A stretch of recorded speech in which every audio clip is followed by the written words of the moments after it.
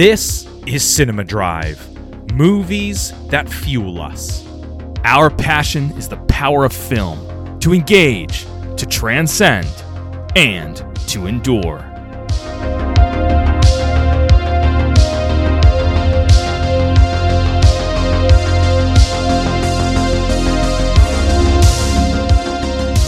Honey, I Shrunk the Podcast. Because only true fans of Honey, I Shrunk the Kids will be listening to this episode. I guess it's true. Hey, but it's a classic, and it's a big part of our childhoods, and we had to talk about it. Hi, I'm Ryan. And I'm Jason. And we are the co-hosts of Cinema Drive, a podcast where we talk about awesome films like Independence Day, Honey, I Shrunk the Kids, and a podcast where we also get into foreign films, as you'll be hearing from us more about next episode. We are all over the place. We are about all kinds of films that mean something legacy-wise. And today we're talking about films that we grew up loving. Products of the wonderful summer of 1989. Wonderful year. Wonderful summer. Yeah, Honey, I Shrunk the Kids and Indiana Jones and the Last Crusade. Whoa, both are mouthfuls for sure.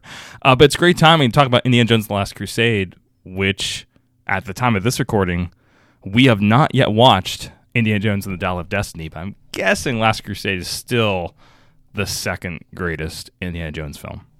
I'm 99% sure that you're correct. Perhaps even 89% sure, considering this is the summer of 1989 that we're talking about. Yeah. Two films that don't necessarily have a ton to do with each other, but ones that we could fill a Saturday enjoying as kids. These are both, to me, they both have that feeling of just joy and fun and make me think of being a kid on the weekend, just reveling in great stories that had equal parts warmth and humor, adventure and action.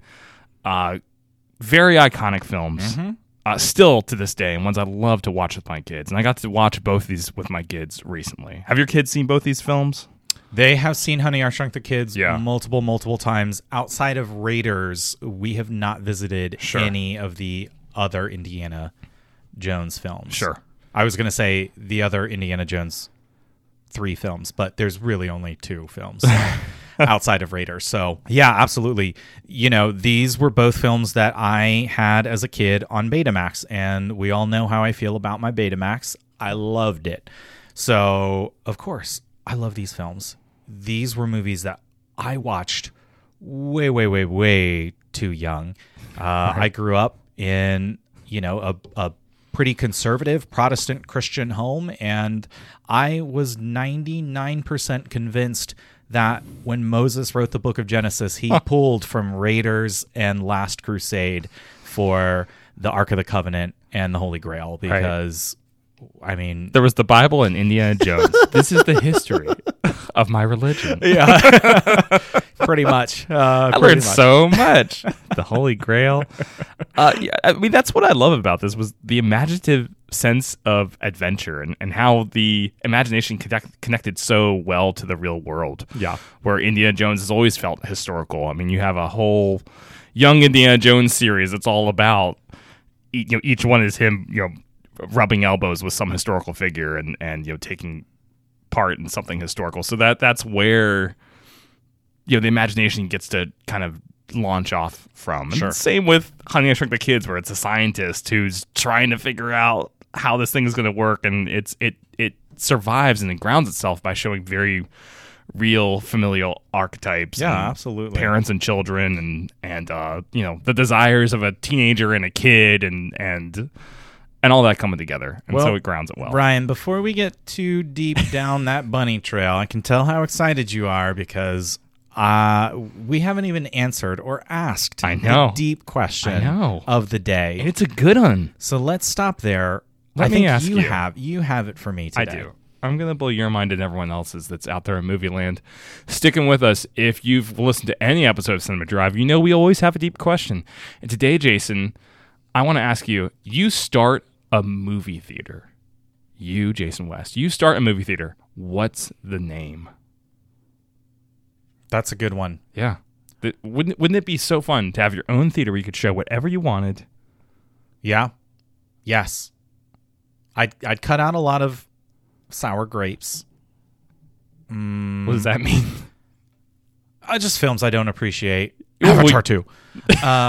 What was that? What? What did you say? Nothing. Avatar? No. No, don't worry about I it. just realized what you said. Wow, could you just let that go, maybe? Leave poor Jim Cameron alone. He's been so oppressed with that. Yeah, anyway. Yeah, you could show whatever you want to show. Whatever I want to show. Okay, the name of the movie theater, it's toying with something with the word rewind because you love that word. Child yes. of the 80s, you rewound your tapes. When we were starting this podcast, half the names you came up with had the word rewind. It's in them. true. Yeah. I'd have to go with something a little bit more relevant to our times, which I'd have to go with the Monarch Theater, which is, of course, where Bruce Wayne's parents were gunned down brutally. Or they weren't gunned down there, but as they were walking through Crime Alley coming from the Monarch Theater, that's where they met their demise. So it's a little shout out to a little bit of my childhood. A horrible moment in history. Yeah, as we're talking about the summer of 89. That's true. Another famous movie of 89, Batman, where I believe that's probably the name used for the theater in at least that version. I don't know which movies Monarch Theater's been used in, but it's been used in the comics as well, right? I believe so, yeah. Right, That's at least that's where it. I'm pulling it from, the old memory bank as you ask me this question. I mean, it's dark, but it suits you, Jason. Yeah, absolutely. Just a little depressing. It suits me. That's great. All right, mine. I was also toying around with kind of a meta thing like you did. Almost called it the Richmond Theater, which, as Jason knows, is the theater in the concert hall in Streets of Fire. They call it the Richmond, and I would have called it the Richmond, but I'm not going to do that, especially with the popularity of Ted Lasso with the Richmond. It's just that name has been appropriated, and I can't make do. I can't use it. So I'm sticking with the Legacy Cinema. Legacy Cinema.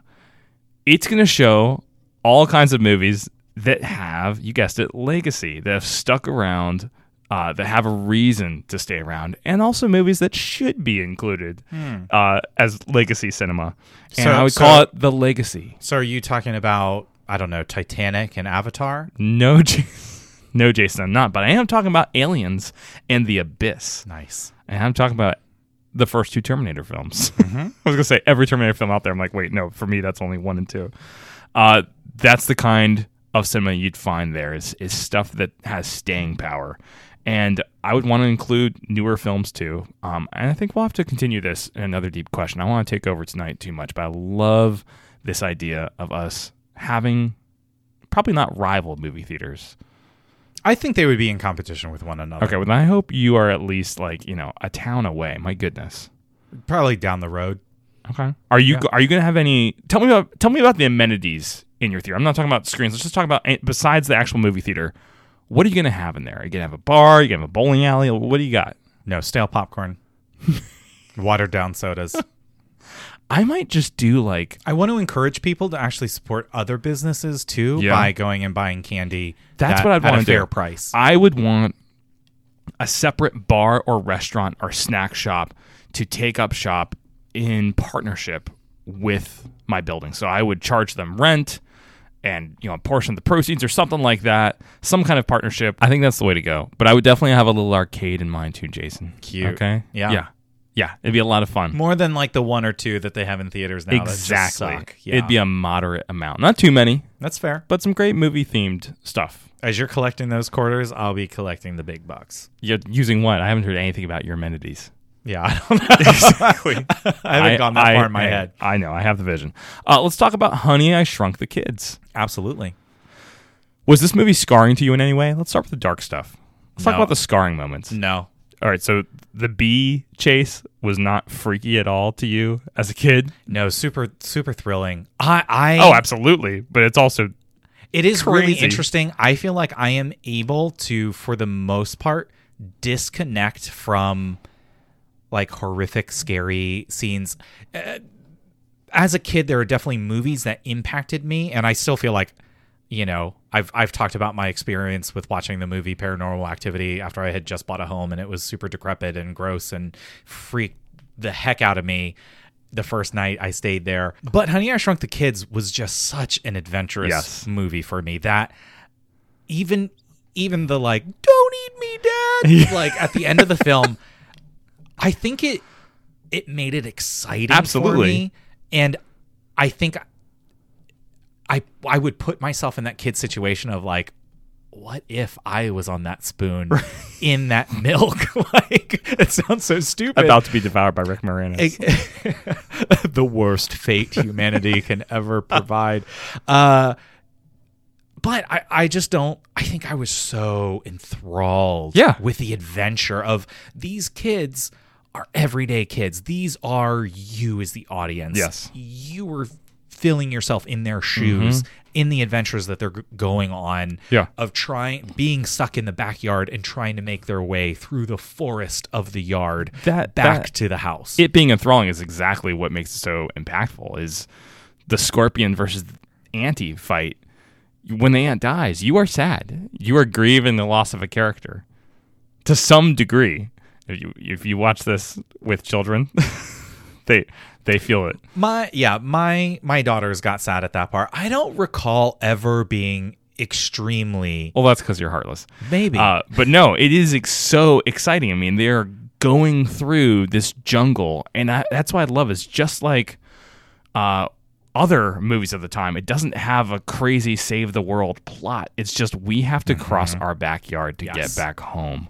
It's beautiful in its simplicity, and there's so many story opportunities there, starting from being swept up and being dumped to the trash to making your way out, avoiding sprinklers and mowers and bugs and animals, and it's so much fun. I mean, just the idea of shrinking, that inspired hours of playtime for me, hours of entertainment. Just thinking, what would it be like to be that size in this situation, in this context?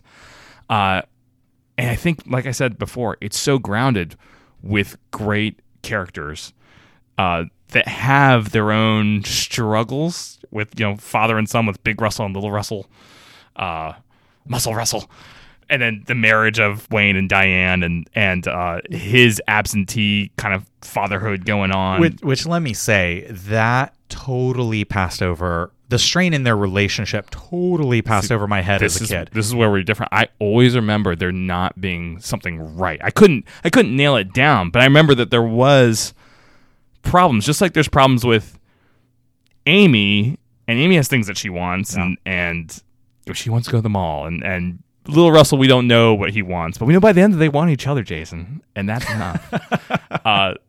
We'll talk about the most unrealistic part of this film, which is that they shrink. Diane is with Rick Moranis. That was the other thing. I'm like, why is she with him?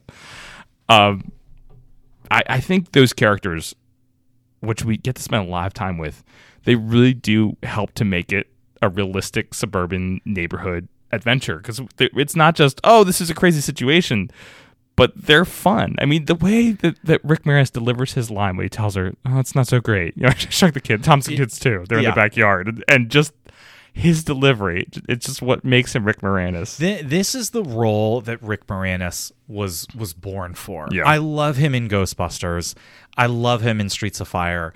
But there is something. It's a terrible example, but keep going. No, you're supposed to hate him. I'm just saying his performance in Streets of Fire is fantastic, because it makes you like shiver a little bit at how gross he is. Yes. But I think he was born to play kind of the goofy scientist, absent-minded father that is a fantastic inventor. Fantastic in quotations. Yes. His things work, but he doesn't always get them right, and they always cause problems. If you watch the second and third movie, which please don't, keep it to the first. He was born for this role. I disagree with you a little bit that I never feel like these characters are super fleshed out, or that I know them or care about them. But in the context of an hour and a half Disney movie, yes, there's plenty of meat there for this silly context. There gives you enough meat on the bones, definitely, to be able to enjoy and understand personality quirks. But I love what you're saying of just this idea of you're taking something so normal and mundane, and you're building an adventure around this one concept of what if your backyard wasn't safe, or what Yeah. goes on beneath your feet that you're not aware of. And you're building this entire adventurous story that's just super creative. It's super fun. Let's talk about the graphics at the time of this film. Yeah. Were bar none. I mean, it was like, it just didn't even feel like it was kids level movie standards. Right. This was Hollywood at its peak in what they were putting on the screen and showing you. It looked incredible at the time. You've got some matte lines going on with some flying scenes, but for the most part, it's amazing watching this now and seeing how much of it holds up. And Sure. You got Joe Johnston, who's the special effects guru, directing this right before he did The Rocketeer. So he knows what he's doing, and he's directing with confidence. And one of the other things I noticed, too, along with the graphics, is the transitions. There are so many seamless, smart transitions where you think you're looking at one thing that's still part of the last scene, but it's now gone to the next scene. Just subtly, and it's something I don't think I noticed until recently. And it just helps move the story along, just keeps it clever and quirky. But yeah, the special effects are, I think, groundbreaking in a lot of ways. Yeah. I completely believe that they are a 1/4 inch tall. And I completely believe all the danger. I believe that they can't be heard. I believe that big cigarette is going to be a nice bonfire for them when it gets flicked across the yard. I believe that it's going to take them all day to get back to their back stoop. Well, in the unmade 4th sequel that they were talking about, it was actually all the kids. Now they're adults and they all have lung cancer from inhaling a ginormous cigarette. This last time I was like, oh, don't get too close to breathing that. Yeah, kid. it's like they're like, oh, Dad's smoking again. I was like, kind of feel like your reaction might be a little stronger to that, to a giant jumbo tower-sized cigarette sitting 2 inches in front of your face. Maybe to relax them, Jason. Yeah, all the dangers are great. You got huge screws. You have this gigantic dog. You've got the ant. You've got the scorpion. You've got these amazing blades of grass. When I think of the movie, I always think about those blades of grass. Like it's very unique to that film. Completely agree. Terrific visual effects. But I think the legacy of this film is that they were the first ones to really do it in that context. I mean, we'd seen similar stuff before, but not in such I don't know, like an everyday way where they're just dealing with common household situations, but in a new way. And so that imagination, I think I get inspired every time I see it. I'm like, what a great idea. They really take the concept, I think, to its fullest with that. Yeah, it's a great adventure. Yeah, absolutely. Well, and it's hard to put into words just the excitement that this elicited from me as a kid of just it. We've said this before, but it just made the mundane magical, and it put such a creative spin on the ordinary. And as an adult, I look back on watching that film. Yeah, even the games I played afterwards, like, it just inspired and sparked so much imagination, and it made me look around the mundane, the normal, my everyday life with such wonder. And now as an adult and a parent, when I showed this movie to my kids for the first time, like, I got to watch that same magic light up in their eyes.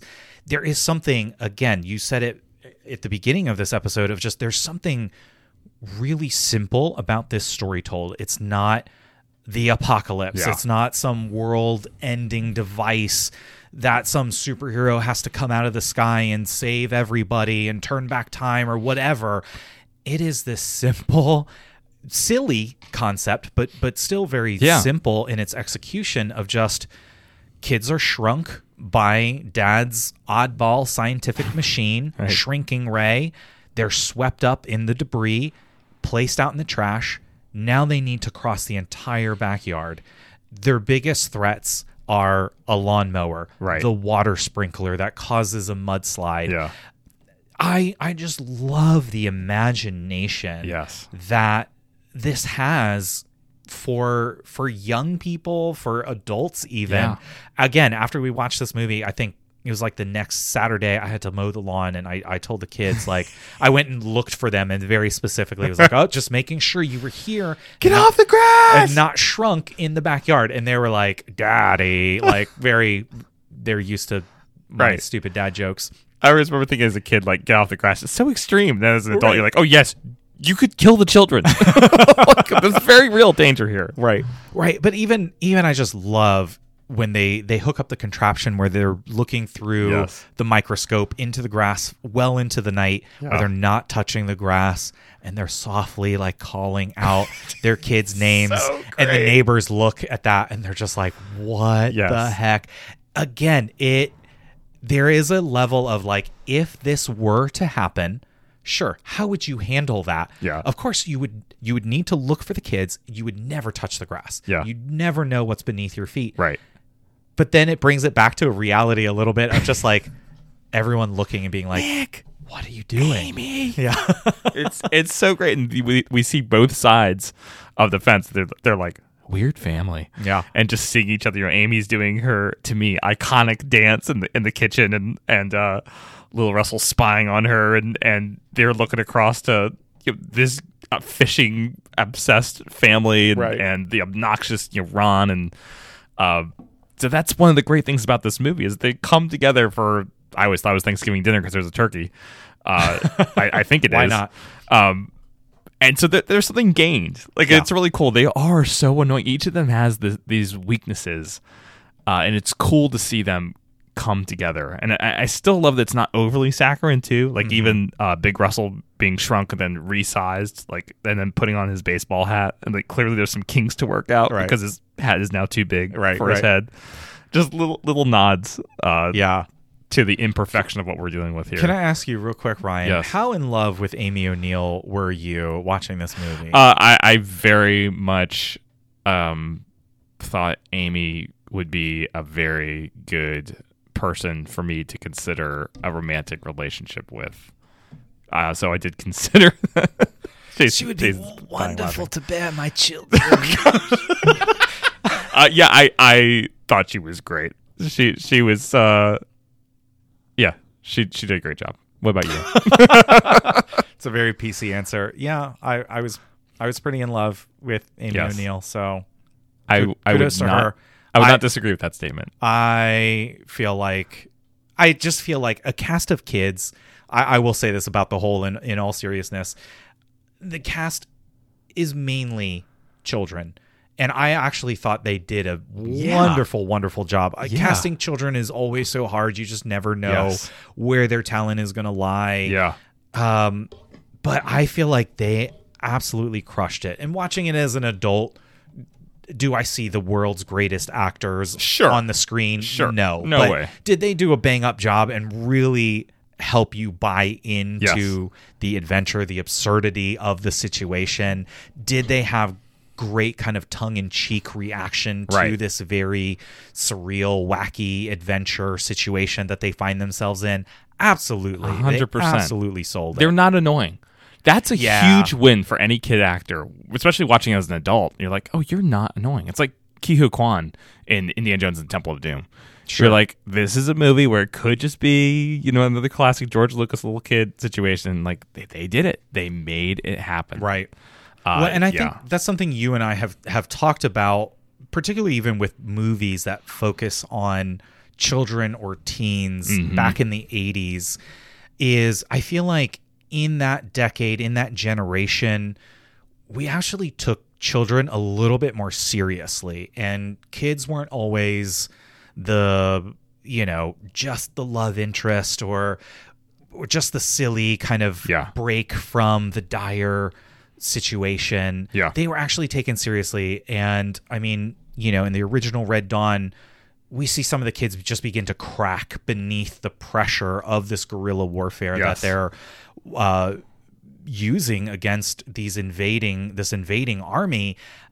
And when the remake of Red Dawn in the early 2000 teens, it very much was just kind of popcorn, like, oh, look at these beautiful people walking around. These are the hottest kids we could find. Right, and if you're a teenager, you're going to love watching these teens light up the screen with will they, won't they romance and guns blazing and looking so cool.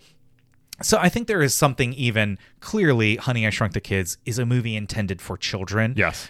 But I think it's something that adults enjoyed and still can enjoy regardless of that nostalgia factor, because we take the main cast of characters serious for, you know, what the story entails that you need to take them serious for. Clearly it's not a Red Dawn film level of seriousness, but there's a little bit of gravity and weight to the situation. And these are kids who are scared out of their minds and just trying to make it home. Yeah. They're on what we would consider an adventure, but it's not like they're having a ton of fun all the time with everything that's going on. Yeah. So I just really feel like they sold it, and we just think about kids differently in movies now, which is a little sad to me. We do. Did you have any lines that you would quote, you know, like that you guys would just like recall all the time as a kid, or stuff that made you laugh? Any favorite moments?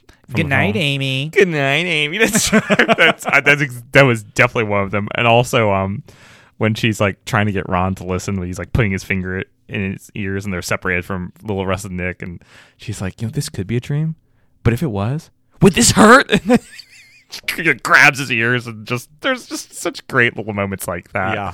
That just rewatching this, I'm like remembering as they go. I'm like, oh, this is funny. Good night, Amy. That's the best. They really did a good job. Yeah. This is a good film. It's worth checking out. I think one of Joe Johnston's best for sure. Yeah, absolutely. Again, it's hard to put into words because this is a movie, again, intended for children, yet somehow it just feels like it transcends a little bit of the lines of age, in that you can sit down and enjoy this movie whether you're, 5 or 6 years old or 60 years old. There is something just really enjoyable and fun and pure about this film. I don't know how better to put it than there is just like completely agree with you. It's just good family fun. Yeah, and there's arcs in it too. It's not just an adventure, but there is that's an a arc. Good call. Even with the success of this guy is working hard, for the sake of his family and the sake of his science, like he's going to do well now because he invented something that works. What day of the week does this movie take place on? It's a Monday. No, it's not. Are you serious? I don't know. Are you psychotic? Do you actually believe it's a Monday? No, I believe it's a Saturday. That's what I believe. I always, to me, this was like a Saturday watch because it took place on a Saturday. So that's like the inception of movies. I'm like, I gotta watch this on a Saturday. It takes place on a Saturday. It's like watching Friday on a Friday. You feel the vibe. Or like Friday the 13th on Friday the 13th. No, I mean Friday. I know what we were talking about. But what's weird is that he goes to work. And it's not like he's going to work overtime. Like, there's a conference there. Like, there's a prearranged meeting there. So I was like, watching this time, I didn't want to believe it. But I was like, is this Friday? Is it also summer break? They're going on family trips to the camping grounds. That's why I think it could be a Monday. I think Saturday, because he's not working because Dad doesn't necessarily have summer break unless he did take vacation, but it weirded me out because he is going to the conference. And also Diana's a realtor and she's showing homes, and you don't show homes on Monday. You show homes on Saturday and Sunday. So there's my argument, Jason. Not in 89, sir. What? In 89, you always showed houses on Mondays. Yes, Jason, and what an imagination you have. This movie really did inspire some imagination for you, didn't it? Absolutely. Monday, best day of the week. Terrific film. Check it out. We'll be right back after a quick commercial break.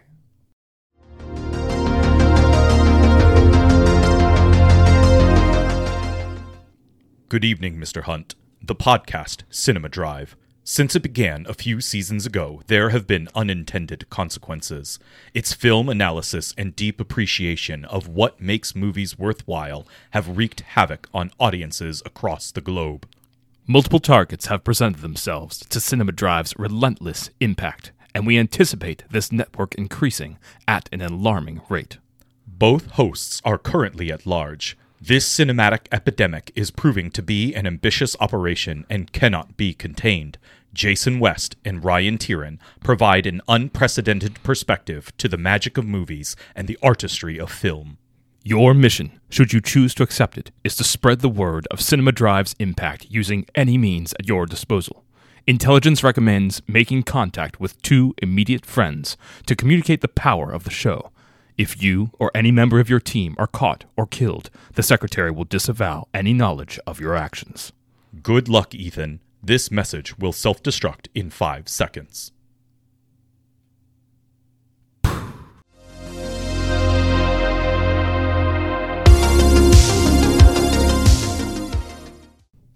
And we're back.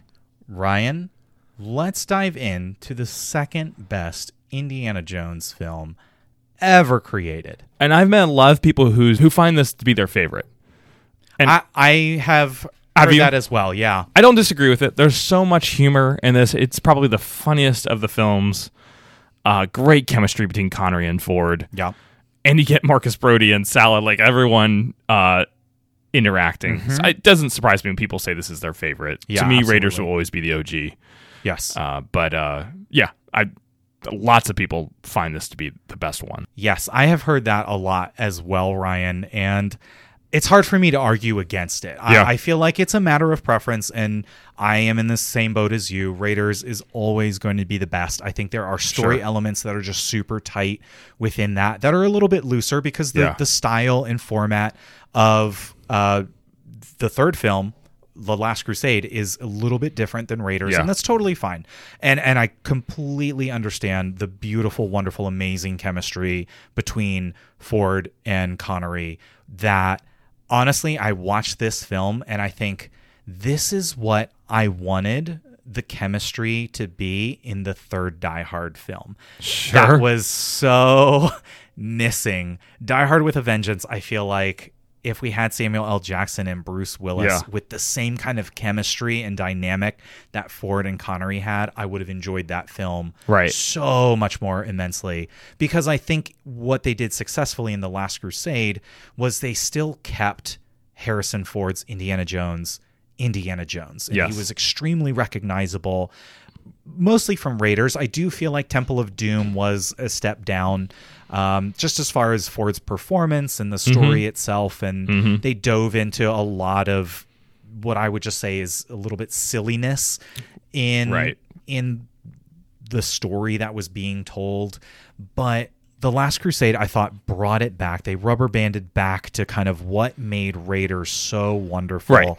And they one-upped it by adding Connery into the mix and making him a big part of the story, diving a little bit deeper into Indiana Jones' history, both who his father is, as well as even the opening scene, which I love. We had talked earlier. We're going to get there. I believe in season 2. I'm just going to say... You shut your mouth. Okay. But I will wait. I want to agree with you and say there's an arc here. Yes. The first 2 movies are thrilling. They're wonderful action-adventure films. But this one has emotional content, emotional weight, and a reconciliation that needs to happen. And we didn't even know we were waiting for that. You don't even think about the first 2 movies not having that because there are emotional moments. Right. But this one has so many places to go with that and uniting the father and son. And it's so key that this is the third film because now we know for sure who Indiana Jones is. It's not like in the first one where you know, if his dad showed up, you're like, well, I think he's an adventurous guy, so I guess that makes sense that he's saying, you know, this happens to me all the time. You know, it's a new experience for me to get shot at. It happens to me all the time. Like we were talking about Black Adam recently, where Hawkman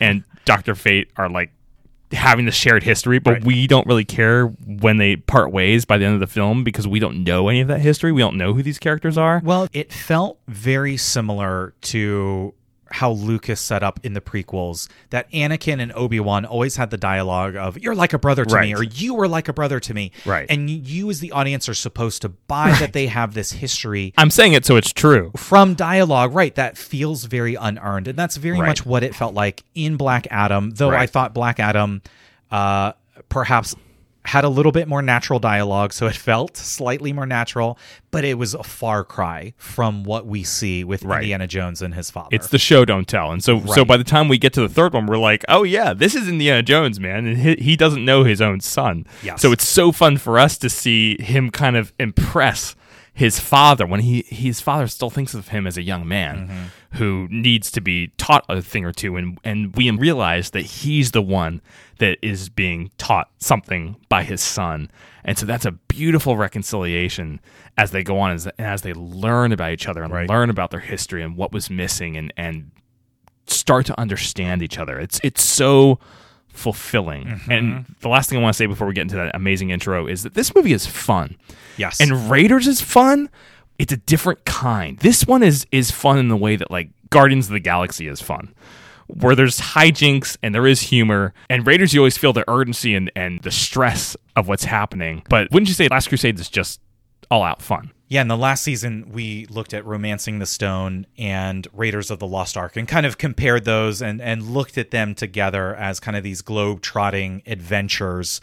But in some ways, I feel as though The Last Crusade and Romancing the Stone actually share a little bit more similar tones. That's a great point. As far as Romancing the Stone never takes itself too seriously, neither does Last Crusade. Sure. Versus Raiders of the Lost Ark, while it has fun and interesting and quirky moments, it is a more serious tale. It takes that the they're material telling. more seriously. That's a great insight. And I don't think I realized that as much until I really sit down and think about it. Sure. Yeah. Because you think of them as just being, pretty contiguous. But they are. Each film does something different with his character, even though he's very much himself. Yeah, absolutely. So in 1986, Harrison Ford stars in The Mosquito Coast with Helen Mirren, and River Phoenix is cast as his son, and makes such an impression on Ford that Ford himself handpicks him to play a younger version of Indy in, I think, one of my favorite movie intros ever. When I think of the summer blockbuster season, I think of the opening to Last Crusade. Just the big blue sky and this adventurous landscape and the unexpected twists and turns of it, starting from you think you're looking at Indiana Jones and you realize Indiana Jones is also looking at this guy who becomes the inspiration for Indiana Jones. And this is probably the only time when the whole Solo a Star Wars story bullcrap of where did this come from? Where did this come from? And the stormtroopers are clones, whatever else you want to say in pop culture, over-explained films. This actually works. It's probably the only time where it works, where he gets the whip, he gets the scar, he gets the fear of snakes, and we see, the adventure begin in a lot of ways. Yeah, there is, you and I had talked about this opening, again, a previous season, where I had said, I don't buy it. I'm not in love with it. Like, I understand I forgot about where that. it's coming from. Yeah. After we had that conversation, I did go back and rewatch the film.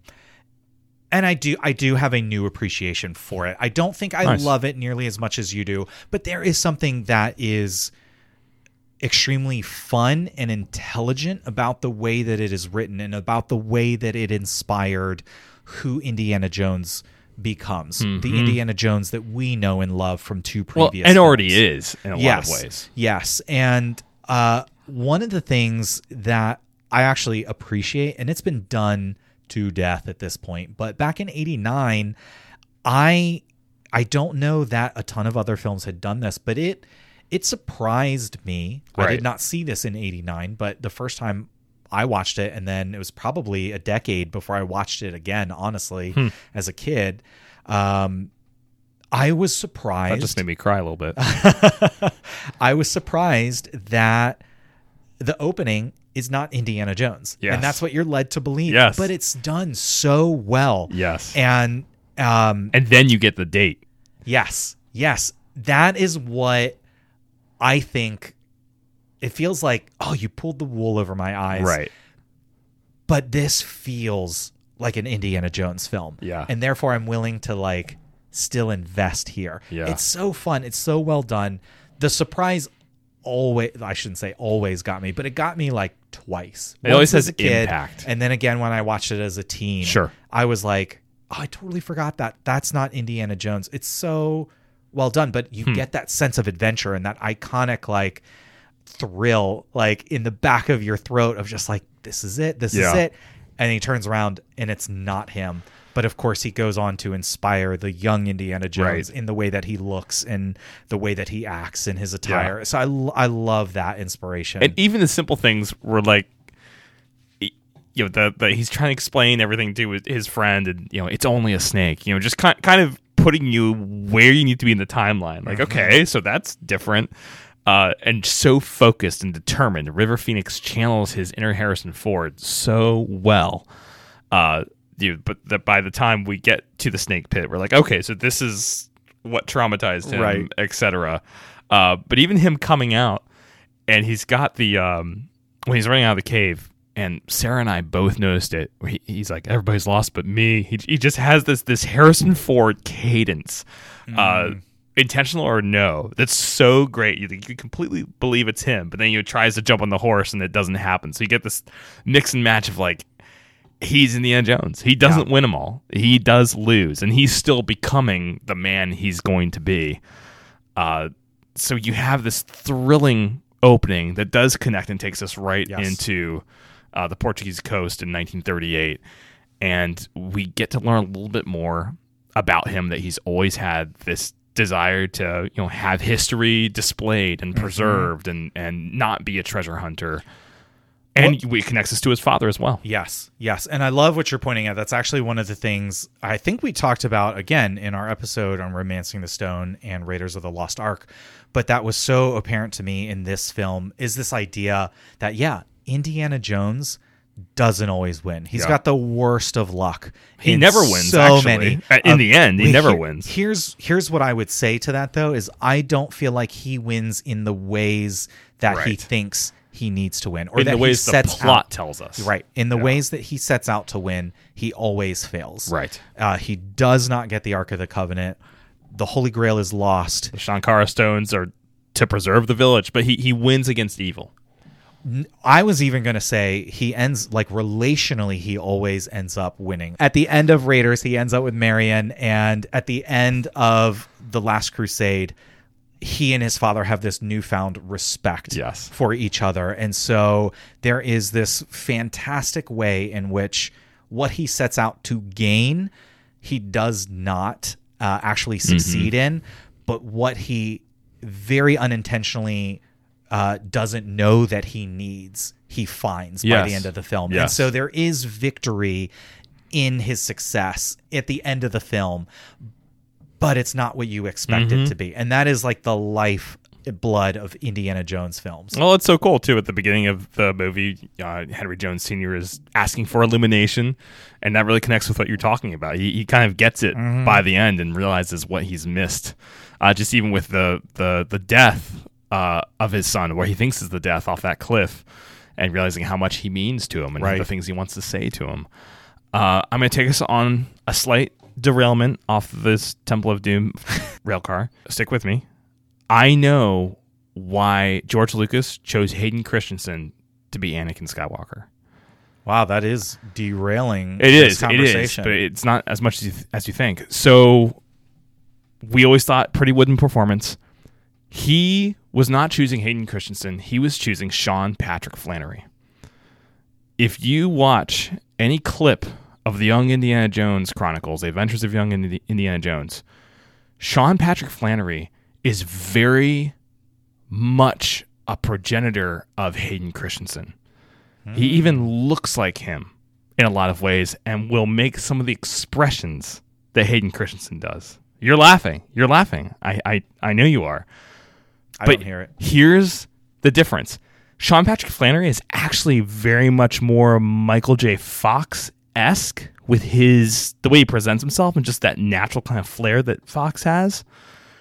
But Hayden Christensen didn't get that part. He just got the looks and the kind of general vocal tone to him. And I think George Lucas loved Sean Patrick Flannery, would have cast him if he was the right age, and Hayden Christensen was the closest thing he could come to him. But you should check out any episode of The Young Indiana Jones Chronicles and listen and watch Flannery. It's amazing how similar he is to Christensen, and you can see why George Lucas was inspired by that. Do you think that's crazy? I'm processing. I think it's a little crazy. Okay, so here's what I want to tell you. At the beginning of this episode, I showed you a picture of Hayden Christensen. That was not Hayden Christensen. That was Sean Patrick Flannery. Wow, mind and blown. You totally thought it was. Mind blown. Because they make some of the same expressions. It was blowing my mind, too, as I was watching some clips. I was like, this is what George Lucas was looking for. And apparently, in contrast to the River Phoenix thing, where Harrison Ford was like, this is going to be a good representation of me younger. Supposedly, George Lucas was impressed that Sean Patrick Flannery was just trying to be himself and not trying to be a young Harrison Ford. And that's kind of what he wanted from Hayden Christensen, is don't act like Mark Hamill's father or whatever, but just be yourself. And I think that's another reason why he chose him. And you can get that for the TV show, which is kind of its own thing. You know, you see that Sean Patrick Flannery just needed to be himself, which he's got, you know, kind of a natural charisma. But yeah, I'm pretty sure that's what happened, is he's like, man, Hayden Christensen is another Sean Patrick Flannery. Interesting. Yeah. Well, to that George Lucas, I would say, you have chosen poorly. Terrific. Way to get us back on track. I had to drop this knowledge on the podcast for everyone that we solved the mystery. It's fascinating. You just listening to him sometimes is creepy how much he sounds like Christensen, because he gets a little wooden, but he still has that Michael J. Fox organic acting to him that Christensen didn't always necessarily have. Ryan, your choice in continuing this part of the conversation, all I have have to say to that is you have chosen poorly. To finish up with a fourth and fifth film that are going to be subpar to the rest. Poorly. This is the bright spot before we get to Crystal Skull and Dial of Destiny. Last Crusade really cemented the trilogy. This was the final. But before I knew my history, I thought it was called The Last Crusade because it was like his final adventure. I was like, oh, this is really cool. It's like his last ride. I had no idea. Been? Exactly. Well, you get the wonderful, wonderful dialogue, too, as they're kind of riding off into the sunset of where the name at the very end Indy comes from. Yes. I love last that. Moments. And it's this moment of, it feels like the story is ending, but it's almost taking you back to the beginning through the dialogue of, this is the name that you have adopted for yourself. Well, let me tell you, like, the secret origin of this. And you as the audience are like, what? And that's basically how the movie ends. But I love that it's this kind of like this big circle of, it's the end, it's the Last Crusade, it's his final ride. He's riding off into the sunset, not alone, but with his father. And then you learn something really key and important about his past. Don't call me that, please. Yes. You're learning that, okay, he's a junior, so you're kind of figuring that out. But then, like, where did Indiana come from? And Harrison Ford is so freaking serious in that moment too, where he's like, got a lot of fond memories of that dog. Like, he is not joking about this. That's what cements it, as they're all just laughing. Yeah, he's just like, this is not funny. It's beautiful. So well done. I love the globe trotting aspect of this. I think that's the most fun. Is he goes the farthest in this one. I mean, we go from rainy castles to Venice to back to the deserts of the Middle East. So it's a lot of fun globe trotting, keeping up with the Joneses. So that's a great setting, especially with James Bond in tow, and so fun that they got James Bond to be the father of Indiana Jones, as he was, story-wise, creatively, as they were coming up with Indiana Jones back in the 70s, 80s. I'm glad you pointed that out. That is one of the, I think, most fun things to kind of look at as far as like bigger picture kind of how the film was made, and even how you came up with the character of Indiana Jones. Right. I love that as well. Yeah. I'm glad you brought that up. And I love the chemistry of Connery and Ford. I love how natural they seem. It feels like they have history from the get-go. And I think that's hard to pull off. And I think both these guys are at the top of their game. This is obviously a great Connery performance. He is completely believable. He doesn't just join these new upstarts, Lucas and Spielberg, for this goofy story to get a paycheck. He believes in what he's doing. He sells the impact of the Grail and what it means for history, for culture. He's completely devoted to what he's doing. And I love that Connery didn't phone it in, because he totally could have. You can see a version of that where he does. And he and Harrison Ford are having so much fun. It sells the relationship extremely well. Yeah, absolutely. Easy question for you, Ryan, but I just need to hear it from you directly. Who would you want to be your father, Sean Connery or Rick Moranis? Yeah, Sean Connery. I don't want to be one of his science experiments. I think I could learn a lot from Rick.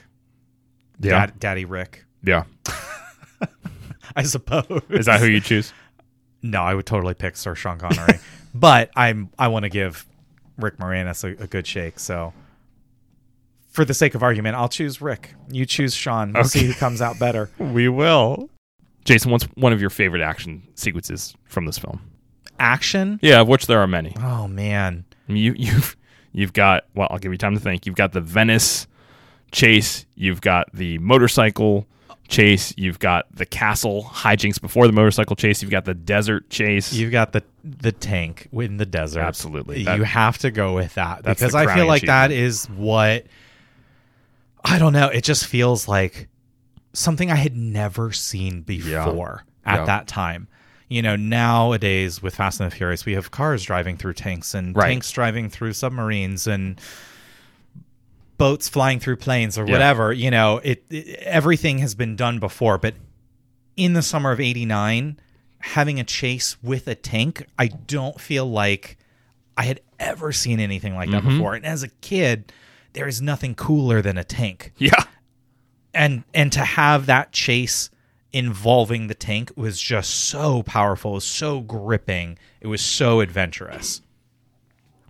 Yeah, and that's Spielberg doing what he does best, which is creating memorable action, memorable moments. And I watch a Fast and Furious movie, and I can't remember which movie has which scene and which beat, but I could watch Last Crusade and tell you each thing that was about to happen next. You've got them tied up and going, trying to get out, him dropping the lighter, setting the carpet on fire and the chair, and then getting to the fireplace, turning around and going through. Like, there's so many memorable moments, just as the people in the secret room are smiling at them and they smile back and then sound the alarm. You've got the motorcycle chase, sending the boat away, going through the chase, him grabbing that pole to joust the oncoming motorcyclist, much to his father's delight as he realizes what he's going to do. This professor of medieval history, the one they hope they don't get, and then throwing the pole through the spokes, like all these memorable moments, and then immediately brought down. He keeps grinning at his father with the exhilaration of what's happening, which we've seen as early as Raiders. Like, he's having fun as he's winning, and his father is in no way enjoying this. Well, and I just love that dynamic too, because it's clearly it just feeds into that idea that Indiana Jones has always sought the approval of his father. And his father has always found these moments for teaching his son, never seeing that his son is his own person at this point, but always feeling like, I need to be the teacher. I need to, assess your performance and let you know how you can do better because I've done this for longer. And Indiana Jones is having fun with what he's doing, and he's thrilled by the adventure and the misfortune and things going his way seemingly. And so there is that juxtaposition, and again, it just informs, it's even in those small moments, it informs their relationship throughout the entire movie. But that look each time where he's grinning at his father, Harrison Ford's face just immediately goes sour as he sees there's nothing happening there.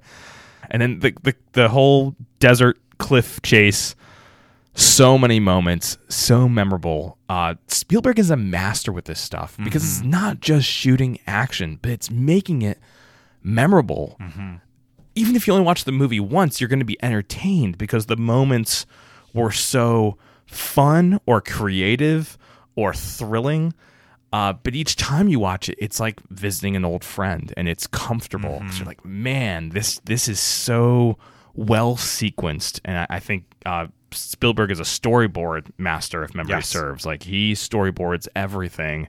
And so he knows exactly what he's looking for. And someone pointed out recently, even watching the exposition scene in Raiders, where they're talking to the government men about the Ark and trading information and setting the stage for the plot, just the way they block that scene with showing all four men and going down to the one sitting down and looking up, and Indiana and Marcus kind of moving around and interacting and realizing what this means. And it's fascinating to watch. It's exciting to watch, even though they're just talking about history.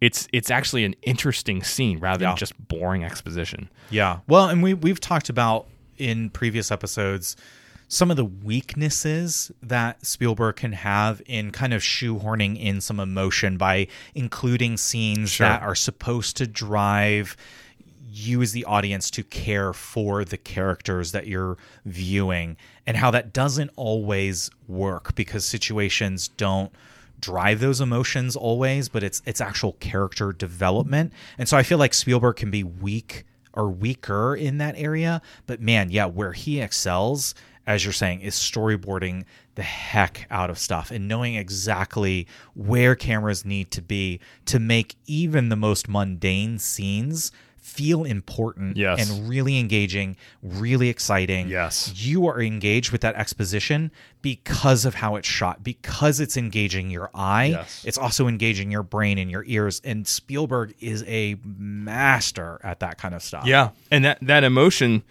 you're talking about, this is one of those films where that is well done. And we feel the catharsis of the father and son uniting by the end. And I love that what's at stake is his father's life. By the end, we're going through the trials, and he has to do what his father has been trying to do all along. He has to pick up his father's legacy, not because he wants to necessarily. He doesn't even care. He says the whole movie, I'm just trying to save my dad. And then he has to go through for the sake of his father. Well, it's a great uniting idea, a great story concept. Yeah, well, and that's what threw me when you were like, let's talk about the action. What's your favorite action scene? Because it's actually the trials at the end of the film that are my absolute favorite I wanted to get there. moment. And I feel like it is the crowning achievement of the movie because they're so well put together. They're great puzzles. You have Indiana talking through everything that he's learned from his father and trying to make sense of these puzzles and trials. It's brilliantly done, and it's so thrilling. I find that at times so much more engaging and adventurous than sometimes the action itself. Though the action is nothing to be, sneezed at. Right. Absolutely brilliant action in the film. But that's always what I think of when I think about, like, what do I love about this movie? Yeah. It's the trials at the end. It's a great finish to the film, and even ending with letting the Grail go, him being in the same spot as Elsa is as she makes her fateful choice, and just that moment when Connery calls him Indiana, and the music picks up, John Williams' wonderful score picks up, and we are carried along with Indiana to let it go and move forward. And it's a great wrap up to these movies which are about history and archaeology and this awesome character, and it's just a sweet, simple moment that I love to close it out. Did you know that the reason we did not get more Indiana Jones movies was because George Lucas couldn't think of any more stories? No. That's why they stopped. I think they were all having fun. I think Ford has said this is one of his favorite roles. But Lucas basically ran out of ideas, which shocks me that we could have gotten, 6 more Indiana Jones films. Right. And he just kind of gave it up because he couldn't think of anything. Well, less is more sometimes. So, I mean, he could have had a bazillion terrible ideas. Who knows? Well, folks, let us know your thoughts on Honey, I Shrunk the Kids and Indiana Jones and The Last Crusade. Were these the incredible movies that you grew up with as well? Have you rewatched them recently? What are your current thoughts on how incredible these films are? There is only one right answer to the question, but let us know yours. Good night, Amy. Good night, Amy. We'll catch you next time.